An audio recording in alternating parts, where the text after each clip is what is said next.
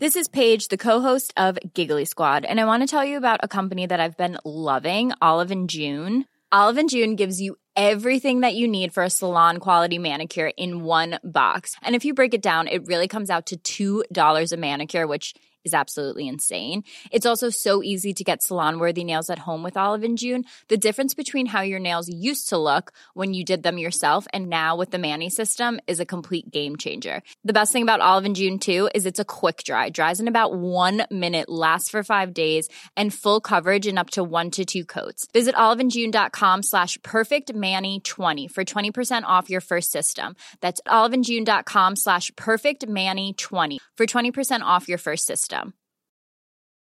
Many of us have those stubborn pounds that seem impossible to lose, no matter how good we eat or how hard we work out. My solution is PlushCare.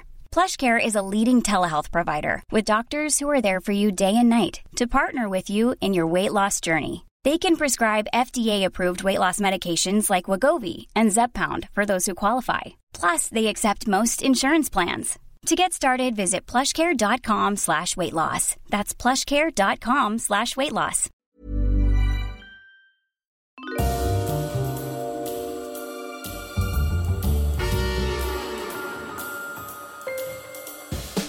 Ladies and gentlemen, welcome to Histories of the Unexpected, the show where we demonstrate that simply everything has its own history, like benches, rubble, or wasps. Or doom, gloom, and broom. Or zoom, womb, and mushroom. I want to do the history of gloom. Yeah, I know. It was really gloomy last night. Well, it's pretty gloomy in Australia at the moment with all those bushfires. Yeah. You can barely see anything. It was gloomy last night, yes. But also I thought gloom because we are continuing... that kind of gloom? We're sort of continuing gloom. But we will be following the links in our minds as we come across them, explaining how those histories link together in unexpected ways. Who knew, Sam Willis, who knew that the history of walking is in fact all about friendship, power and status, laziness, slavery, and all in ancient Rome? Inspired by a chapter that we did in the Histories of the Unexpected, The Romans book. Interesting. That just came out in time for Christmas. The history of benches is all about Yes. political representation and the duty of public care. Anyway, if the past were a corpse, the man sitting opposite me would be its body snatcher. He would be taking that corpse. He would be Excellent. studying it for what it could tell us. If the past were a headstone, he would be its engraver.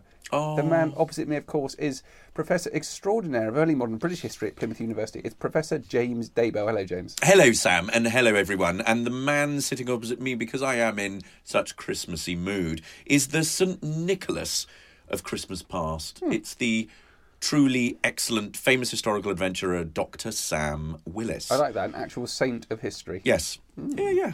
Patron saint of Christmas. Patron saint of Christmas. Patron saint of history. You love that. Guys, we are... we're thinking about death, aren't we? We're thinking about death. We did a podcast on death. We planned to do a podcast on death, and James and I managed to talk for 40 minutes about death without actually talking about any of the things we were going to talk about, with the exception of the Fighting Temeraire, your wonderful description of someone leaving advice on how to care for paper. The Robert Furze Remembrance book. The Robert Furze Remembrance book, and Elizabeth I's funeral procession, the image in the British Library of Elizabeth I's funeral procession. That left myself and James with a whole load of more material about death that we were going to talk about. So, luckily for you, you get Death 2. Death 2. And Death 2. So we ended with Elizabeth I's funeral procession. And remember that we said that you could go and look at this at British Library online collections. So it's this wonderful, vivid picture of her funeral procession, and it's very hierarchical. Now, connected to that, and I was going to go on and talk about this, I have a letter that I wanted to read to you, a letter from Lady Elizabeth Russell to Sir William Dethick, Garter Principal King of Arms in 1603. Now, this letter connects directly in relevance to Elizabeth I's funeral procession.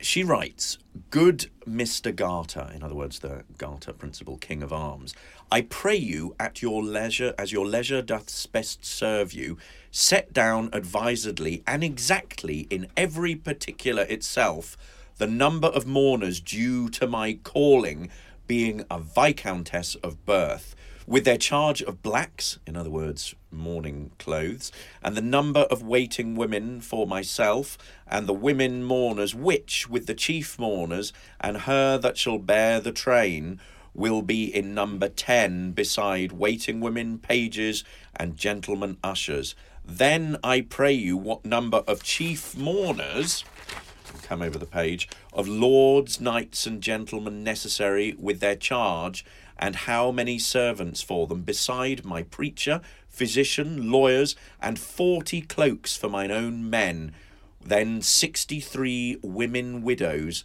the charges of the charge of the hearse, heralds, and church.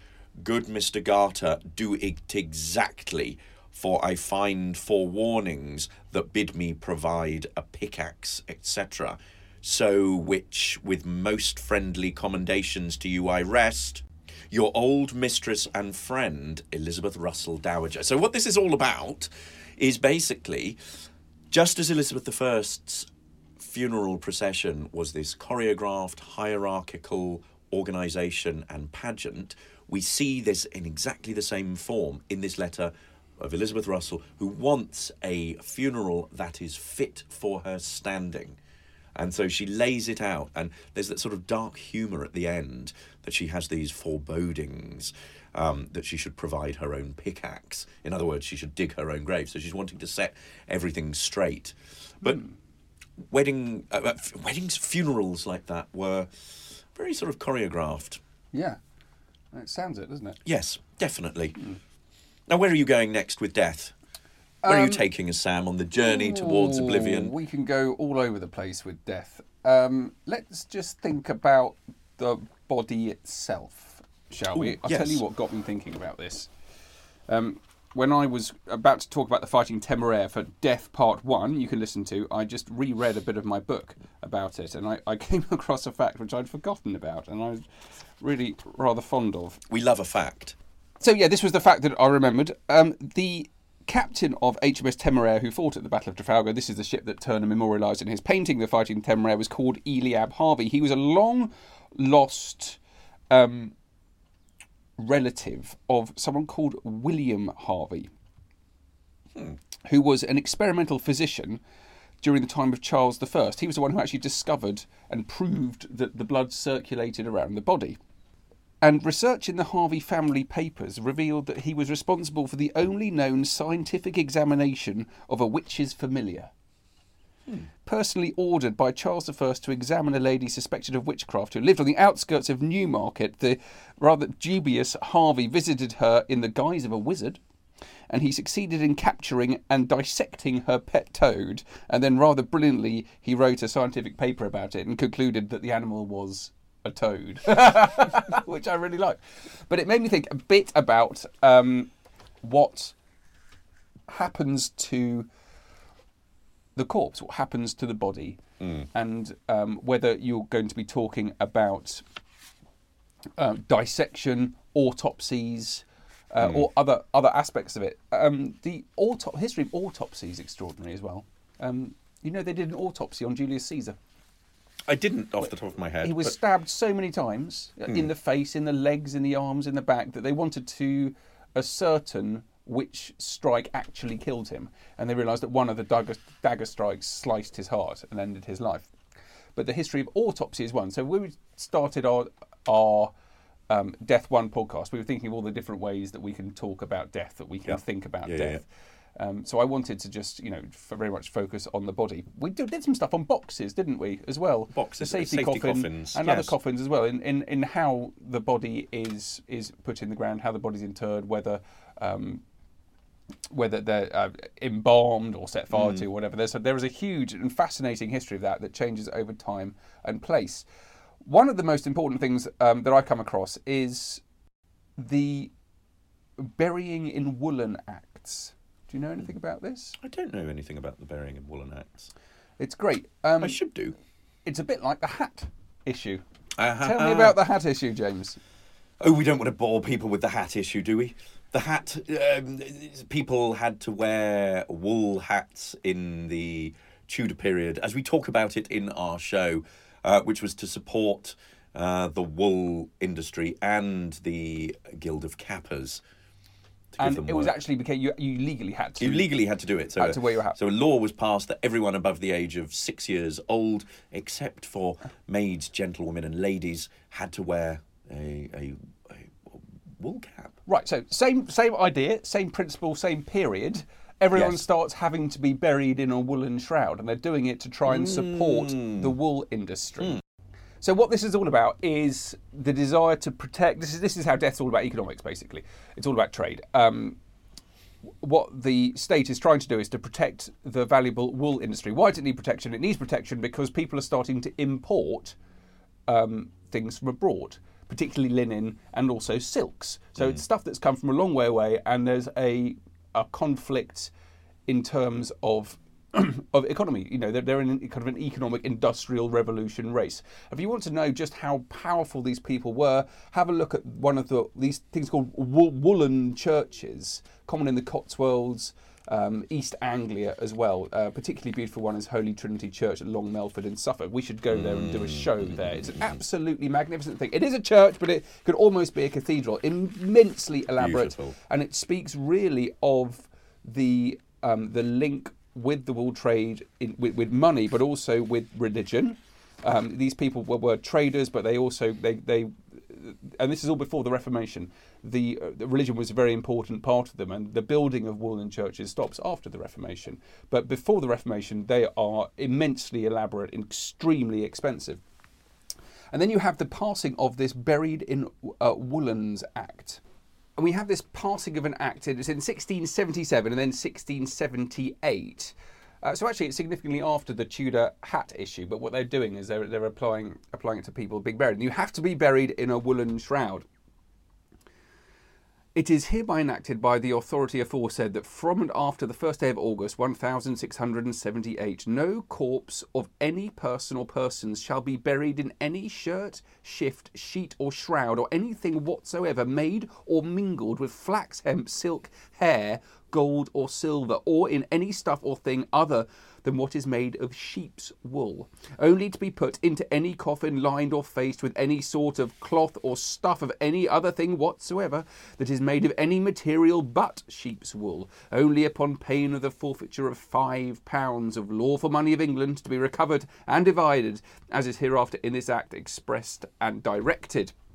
That's only one part of this extraordinarily complex law. Exceptions, interestingly, were made for plague victims and the destitutes, but everyone hated it because what you were buried in was very important for people. And certainly if you were someone of wealth, you would want to be buried in your finery. If you could afford linen, you could afford silk. So this was a real imposition from above of how you were going to transfer yourself into the afterlife, and it was very, very unpopular indeed. But the idea of what you wear, clothes for death, is a subject in its own right, which can be explored across times and across cultures. Yeah, absolutely fascinating. There's the actually I talked about this in our podcast on fabric, the Mawang Dui tombs, where a Chinese princess was found, and she was buried in 20 layers of silk. Oh my God, that's ostentation, isn't it? Properly wrapped up. Wow. Yeah. Goodness, fascinating. Me. But yeah, what you would be seen dead in, James. I'd be seen dead in very little. I'd be in silk. No, that's fascinating. I mean, you can think about how the rise of the funeral parlour and presenting people and open coffins and how and that's also people control, having isn't it? People having false teeth in and it's about control, but it's also about wanting to give people a good funeral.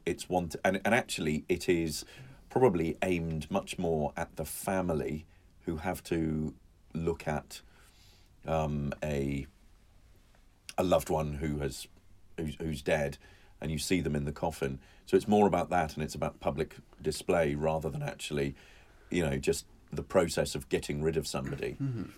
I want to go back to one of the things that we talked about earlier on, and we talked about in our last episode on Death 1, we talked about death as a process, and death as something that ends life, and the structural impact of that.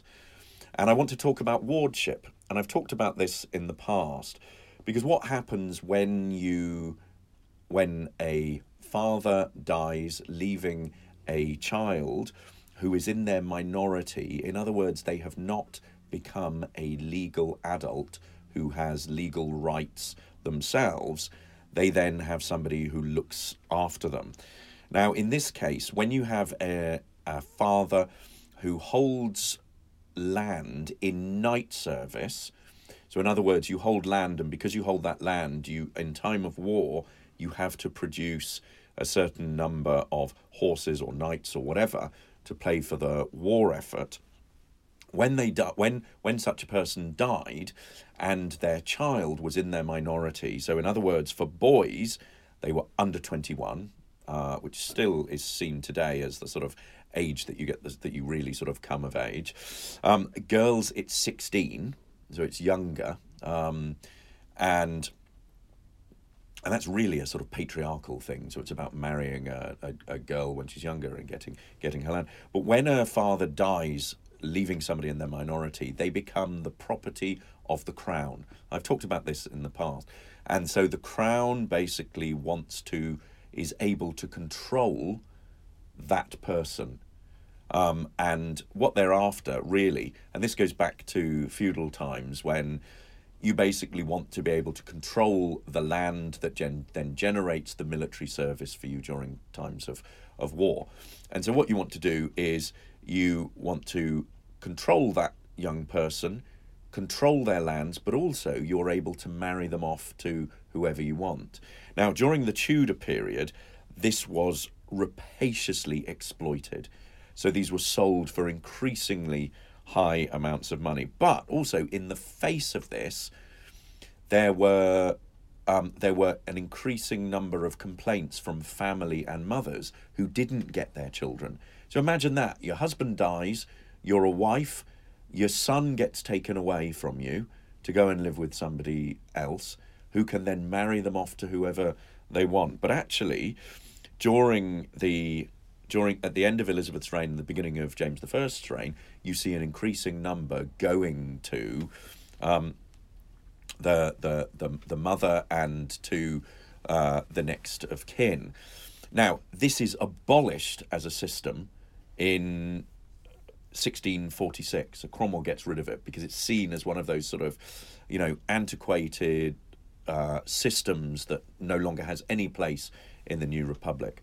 But I want to give you, this is an episode of Women's Letters, but I want to read you a letter from Lady Penelope Rich to the Master of the Court of Wards, so the man who basically ran and looked after the Court of Wards and was instrumental in placing wards and also using it as a form of taxation. So the Tudors made a lot of money out of it because people paid for wardship. Death as a business is really important. Death is a business. Yeah. So this is from Lady Penelope Rich, very powerful Elizabethan gentlewoman, noblewoman. She is the sister of the Earl of Essex, that sort of Tudor Elizabethan playboy who gets executed for high treason. But she's writing, basically asking for a ward.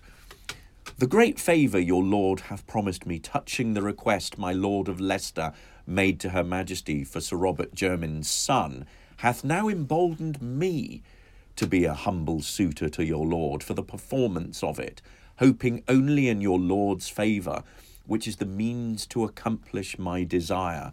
Wherefore I beseech your lordship to make me so much bound unto you as to set it so forward as that I may shortly hope to see an end of it, and I will acknowledge it ever as proceeding from your lord's great favour, and will employ myself both to deserve it and to show all thankfulness for so great a benefit.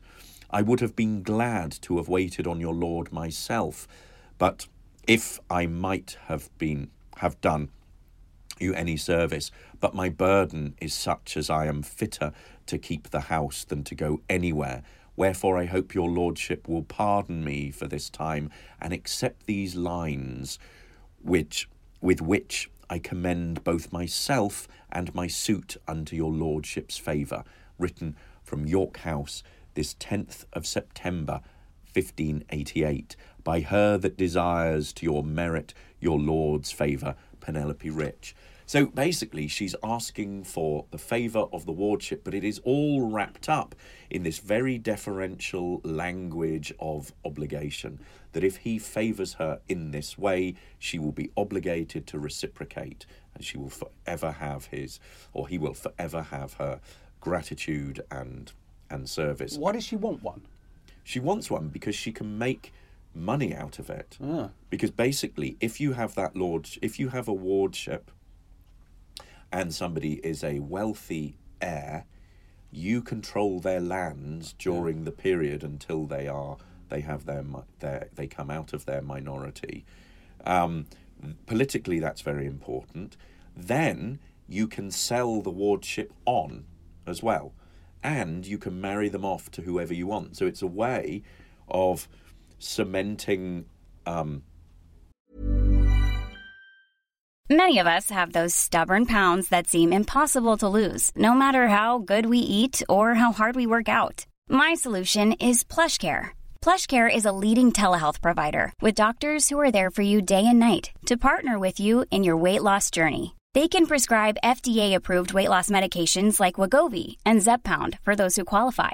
Plus, they accept most insurance plans. To get started, visit plushcare.com/weightloss. That's plushcare.com/weightloss.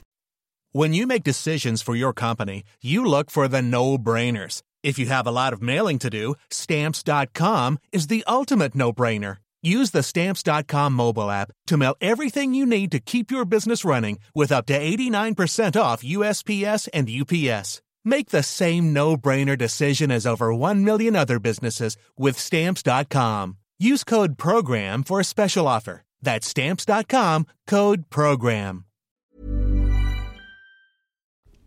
Political links, but also cementing your wealth. It's one of the ways. If you buy somebody's wardship, you might then marry. If you bought a daughter, you can then marry it off to your son and immediately gain the land that was brought into the marriage.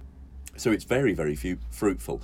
The State Papers and the Cecil Papers are full of petitions for wards like this. And then you've got the obvious issue of Protector Somerset. Yes. And how do you deal with a ward who's a king? Yes. Yeah. Yep. Obviously referring to Henry VIII's son Edward there, when Edward VI. Edward VI and Protector Somerset took reins, didn't he? He did. He basically controlled everything, got too big for his boots, and then was executed. A man who came to a sticky end, aristocratic, acquisitive, and just general all-round bad guy. Just talking about so if you're a historian like us, and you're interested in death, one of the questions is, okay, how do you get into it? How do you get into death? What you were talking about, though, these different aspects of it, there are different ways you can study it. So you're talking about the letters, the wards letters, where were they kept? They're just in State Papers, but there are the records of the Court of Wards. Okay. Which are very detailed. I mean, if you get into the materials of death, you can study death in all sorts of ways. And again, it depends what aspect of death you're interested in. If we look at it as a process that's linked to inheritance, families generate all sorts of material connected to that. So there are wills, there are property deeds, there's the book that we wanted. If you're interested in the feelings and emotions connected to death, then letters are very good. So letters of condolence, diaries are places where you can see people describing feelings like that. If you're interested in things like funerals and death and grief. You can get that from letters, you can get that from diaries as well, descriptions of how people feel at that. If you're interested in the organisation and arrangement of death, then accounts are really useful for that, so payment for funerals. I just remember going to Highgate Cemetery with you. Oh, that was brilliant. I mean, the other thing is, if you're interested in the material culture of death, go into any parish. Go to Highgate Cemetery. It's amazing. Go to Highgate Cemetery, but go into any local church and wander around the graveyard and look at the statuary that's there. Look at the gravestones that are there. Look at the wording on people's gravestones. Look at art. Look at literature, poems inspired by death. I mean, all sorts of ways into probate itself. So wills and probate inventories are a snapshot of, they are documents that are produced because of death, but then they are a snapshot of life. Nice, James. See what I did did there? They're a snapshot of live life frozen in time. He really looked surprised when he said yes. that. It was really good. So two aspects of the material culture of death yes. I've come across, which I'm fascinated by. Being able to do the material culture of something, the archaeology of something, and you can do the archaeology of death is absolutely fantastic. I'm not talking about excavating bones. I'm talking about the material culture of it, the historical archaeology of it. So mort safes are very interesting. Comes back to body snatching. So a big problem with body snatchers, bodies being taken and then sold to medical researchers, essentially. Particularly a problem in Scotland. I don't know why it was particularly a problem in Scotland. I've just realised that. Anyway, one of the reasons that one of the implications of it being popular in Scotland is that a lot of the material culture that resulted from body snatching is extant in Scotland. So there are graveyards with watchtowers. So if you think about the actual practice of body snatching, how do you get around it? The first thing you've got to do is try not to be seen by the person who's looking out for you to try and catch you. Once it became a real problem, they had actual watchtowers. They had raised watchtowers in the middle of cemeteries to keep an eye out over the dead, to keep a watch over the dead. And they also had these things called mort safes, which are like a sort of an iron lockable grill, which protected access to the entombed body. And I don't know if anyone's done an archaeology of that and tried to work out the cultural implications of what's going on and how that manifested itself. I'd love to know. If you have done one or you know someone, get in touch with me. But I think that's fascinating. But the other aspect of it is death masks. Right, there's a collection of 37 death masks at UCL, and they were collected by the 19th century phrenologist, one of these people who studied the shapes of people's heads in the 19th century. He collected them between 1837 and 1850. So the question I think is quite fascinating is what you do as a historian with something as amazing as that. How do you use that to explore the history of death? One of the is this the Robert Knoll collection of life and death masks? Yeah, it's really interesting. It's got a variety. Got some suicides, got some highwaymen, got some murderers, got a child prodigy, a musical child prodigy. So one of the things you can do is you can find out who these heads are, because a lot of them just have a label on them that says murderer, for example. Yes. But be able to go back and try and find out a bit more about who that person was and what they thought about it was. Obvious way of doing it is you link those heads with a little book which was about the collection, which was written in 1883, called Notes Biographical and Phrenological Illustrating a Collection of Casts by Robert R. Knoll. So someone's already done that. You can go back and look at how they engaged with those heads in the past. And it means that a lot of them have stories going with them. So there's one chap who's a murderer. His wife kept her massive debts a secret from him prior to their marriage, and she accused him, despite his ugliness, of being unfaithful. All of the tension and hatred eventually culminated in him drowning their sickly son and killing his wife with an axe at the bottom of the stairs. He told everyone else in the house that she fell, but no one believed she fell repeatedly onto an axe. That's just one of a number of stories that you can get out of these heads. But you can think about the process of collecting. How were they actually collected? in the 80s, because he's got heads from Belgium, Germany, England. He's got them from all over the place. The curating of that collection, what he was hoping to get out of them, how he was actually interacting with them. So not only can you think about how historians would study that material culture now, but you can think about how they did it in the past and how that changed. And the impulse there is about creating a taxonomy of these death masks as well. You don't just want to study one in isolation. You want to get a sense of like the variety and depth and meaning of it. Yeah. To end, I'd like to go back to this idea of emotions and diaries. Yep. And how people respond to death. And there's a brilliant collection by my old supervisor called Ralph Holbrook on the English Family, a collection of diaries that illustrate various aspects of family life. It's out of print now, but you can pick it up on in used bookstores. You can get it in libraries. But there's a wonderful section on parents' old age and deaths. And quite a few extracts talk about the response of children to parents dying. And one of my favourite characters is a woman called Anne Clifford, who's an extraordinary late Elizabethan Stuart gentlewoman. So she's living end of the 16th century through into the sort of second half of the 17th century. Very, very close to her mother, Margaret Clifford. Anne Clifford is spectacularly disinherited from her father. It doesn't inherit the title.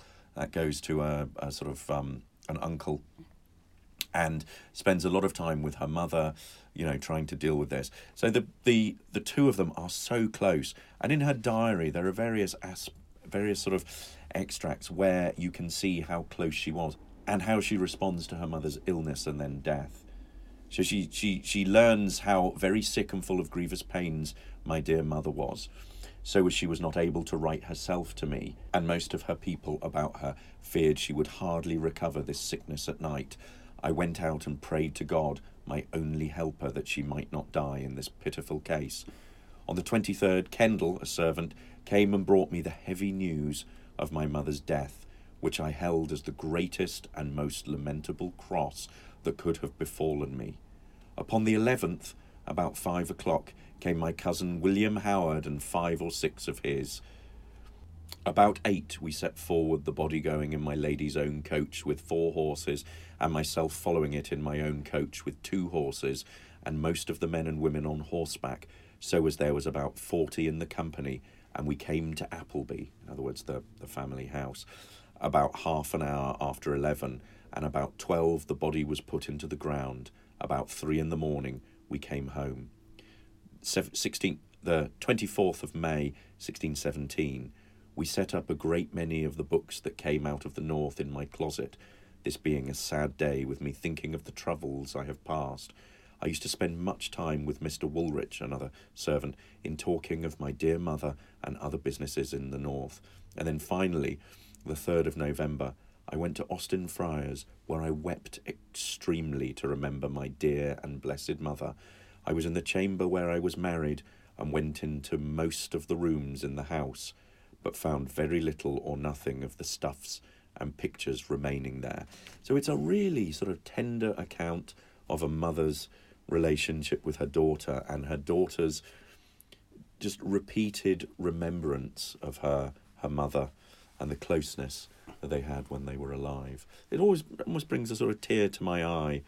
And one should be completely dispassionate and objective as a historian, but there are moments where that absolutely touches you. And reading through this collection, there are, such tender moments. Just remember the when we did the episode on the clock, yep, and the father who gave the son the watch back, yes, and then the son giving it to the father, and what that meant.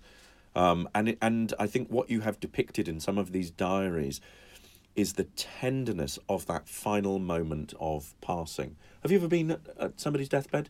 Have you ever witnessed the dying? No. No, I've been at 2 deathbeds of both my maternal and my paternal grandfather. I was very glad I did. I wasn't there right at the end, but I was there when. And it's quite a sort of family bonding experience, but also deeply upsetting. Yeah. And it's that sort of death rattle as the lungs fill with water and you hear them effectively just, slowly dying and drowning, that I just found so upsetting. I think the history of emotion as well is one of the most emotional, but the most engaging things you can do as a historian. Yes. So if you're not a historian, you're interested in it, and you want to get into it, I'd fully recommend starting with the history of emotions, whether it's grief, whether it's love, whether it's laughter, whatever it might be, because it's something you can instinctively get. Yes. You instinctively understand. Are you scared of death? No, not frightened. No, I don't think I'm I not am. frightened. I mean, do you think about death? Gosh, this is very, very introspective, isn't it? Yeah, sometimes. Well, I do vividly remember seeing my grandfather, my mum's dad, for the very last time. This chap here. Huh.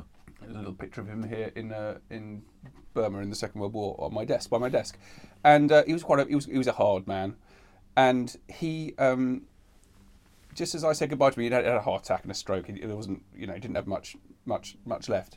And just as we said goodbye, I must have been about 8 or 9 or something. He winked at me just as I left the room. He'd never winked at me before. It was a completely unusual thing for him to do. And I remember him. That's the thing I remember him is a sort of a kind of. It's really weird actually because he wasn't really like that, but he obviously was deep down. And I never got to see it for whatever reason. And I think he realised that, and he knew he wasn't going to see me again. Yeah. That's very touching. Very touching. Guys, thank you all for listening. I've really enjoyed doing our 2-part episodes on death. Much more kind of... We didn't do suicide. Much more life-affirming than you might suspect. Well, death is. It's about celebration. Yeah. Celebration Not of sure life. Suicide's about celebration. No, suicide isn't. But maybe we should do a special on suicide. Yeah, okay. Or Death 3. Yeah, Death 3, maybe. Guys, thank you all very much. Let me just ask you all, it's kind of a bit of a beg really. James and I record in our shed. I think we probably had to stop speaking 20 times just during this half an hour episode because trains come past all the time. And to save you the hassle of it, we stopped talking, we edit it all out, so it's a bit of a pain. And so we've set up a Patreon account, patreon.com/histories of the unexpected. And any money that goes in there, we're putting aside to be able to hire out a local recording studio, which means our lives will be better. We'll be able to do it quicker, we'll be able to record more, and the audio will be better. Oh, perfect. Yeah. What more could you ask Yeah, for? if you could just a couple of dollars a month really would make all the difference at this stage in our development. Otherwise, thank you all so much for listening. Follow us on Twitter. I'm Dr. Sam Willis. James is at James Daybell. Unexpected Pod is where you find the podcast. And have a look online for everything we've got coming up, like our tour. We've got loads of dates coming up in theatres all over the country and churches. It's going to be super, super fun, and we're looking forward to it very much. It's going to be a busy year. It is. Thanks very much, everyone. And James, if you're a teacher, get in touch with James. We've been going to schools and changing the way people think about the past. And also, if you work in a museum, do please get in touch with James. And let's see if we can get this funky way of thinking about the past into mainstream life. Really appreciate it. Bye. Bye, guys.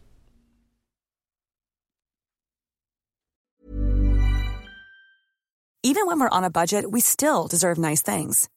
Quince is a place to scoop up stunning high-end goods for 50 to 80% less than similar brands.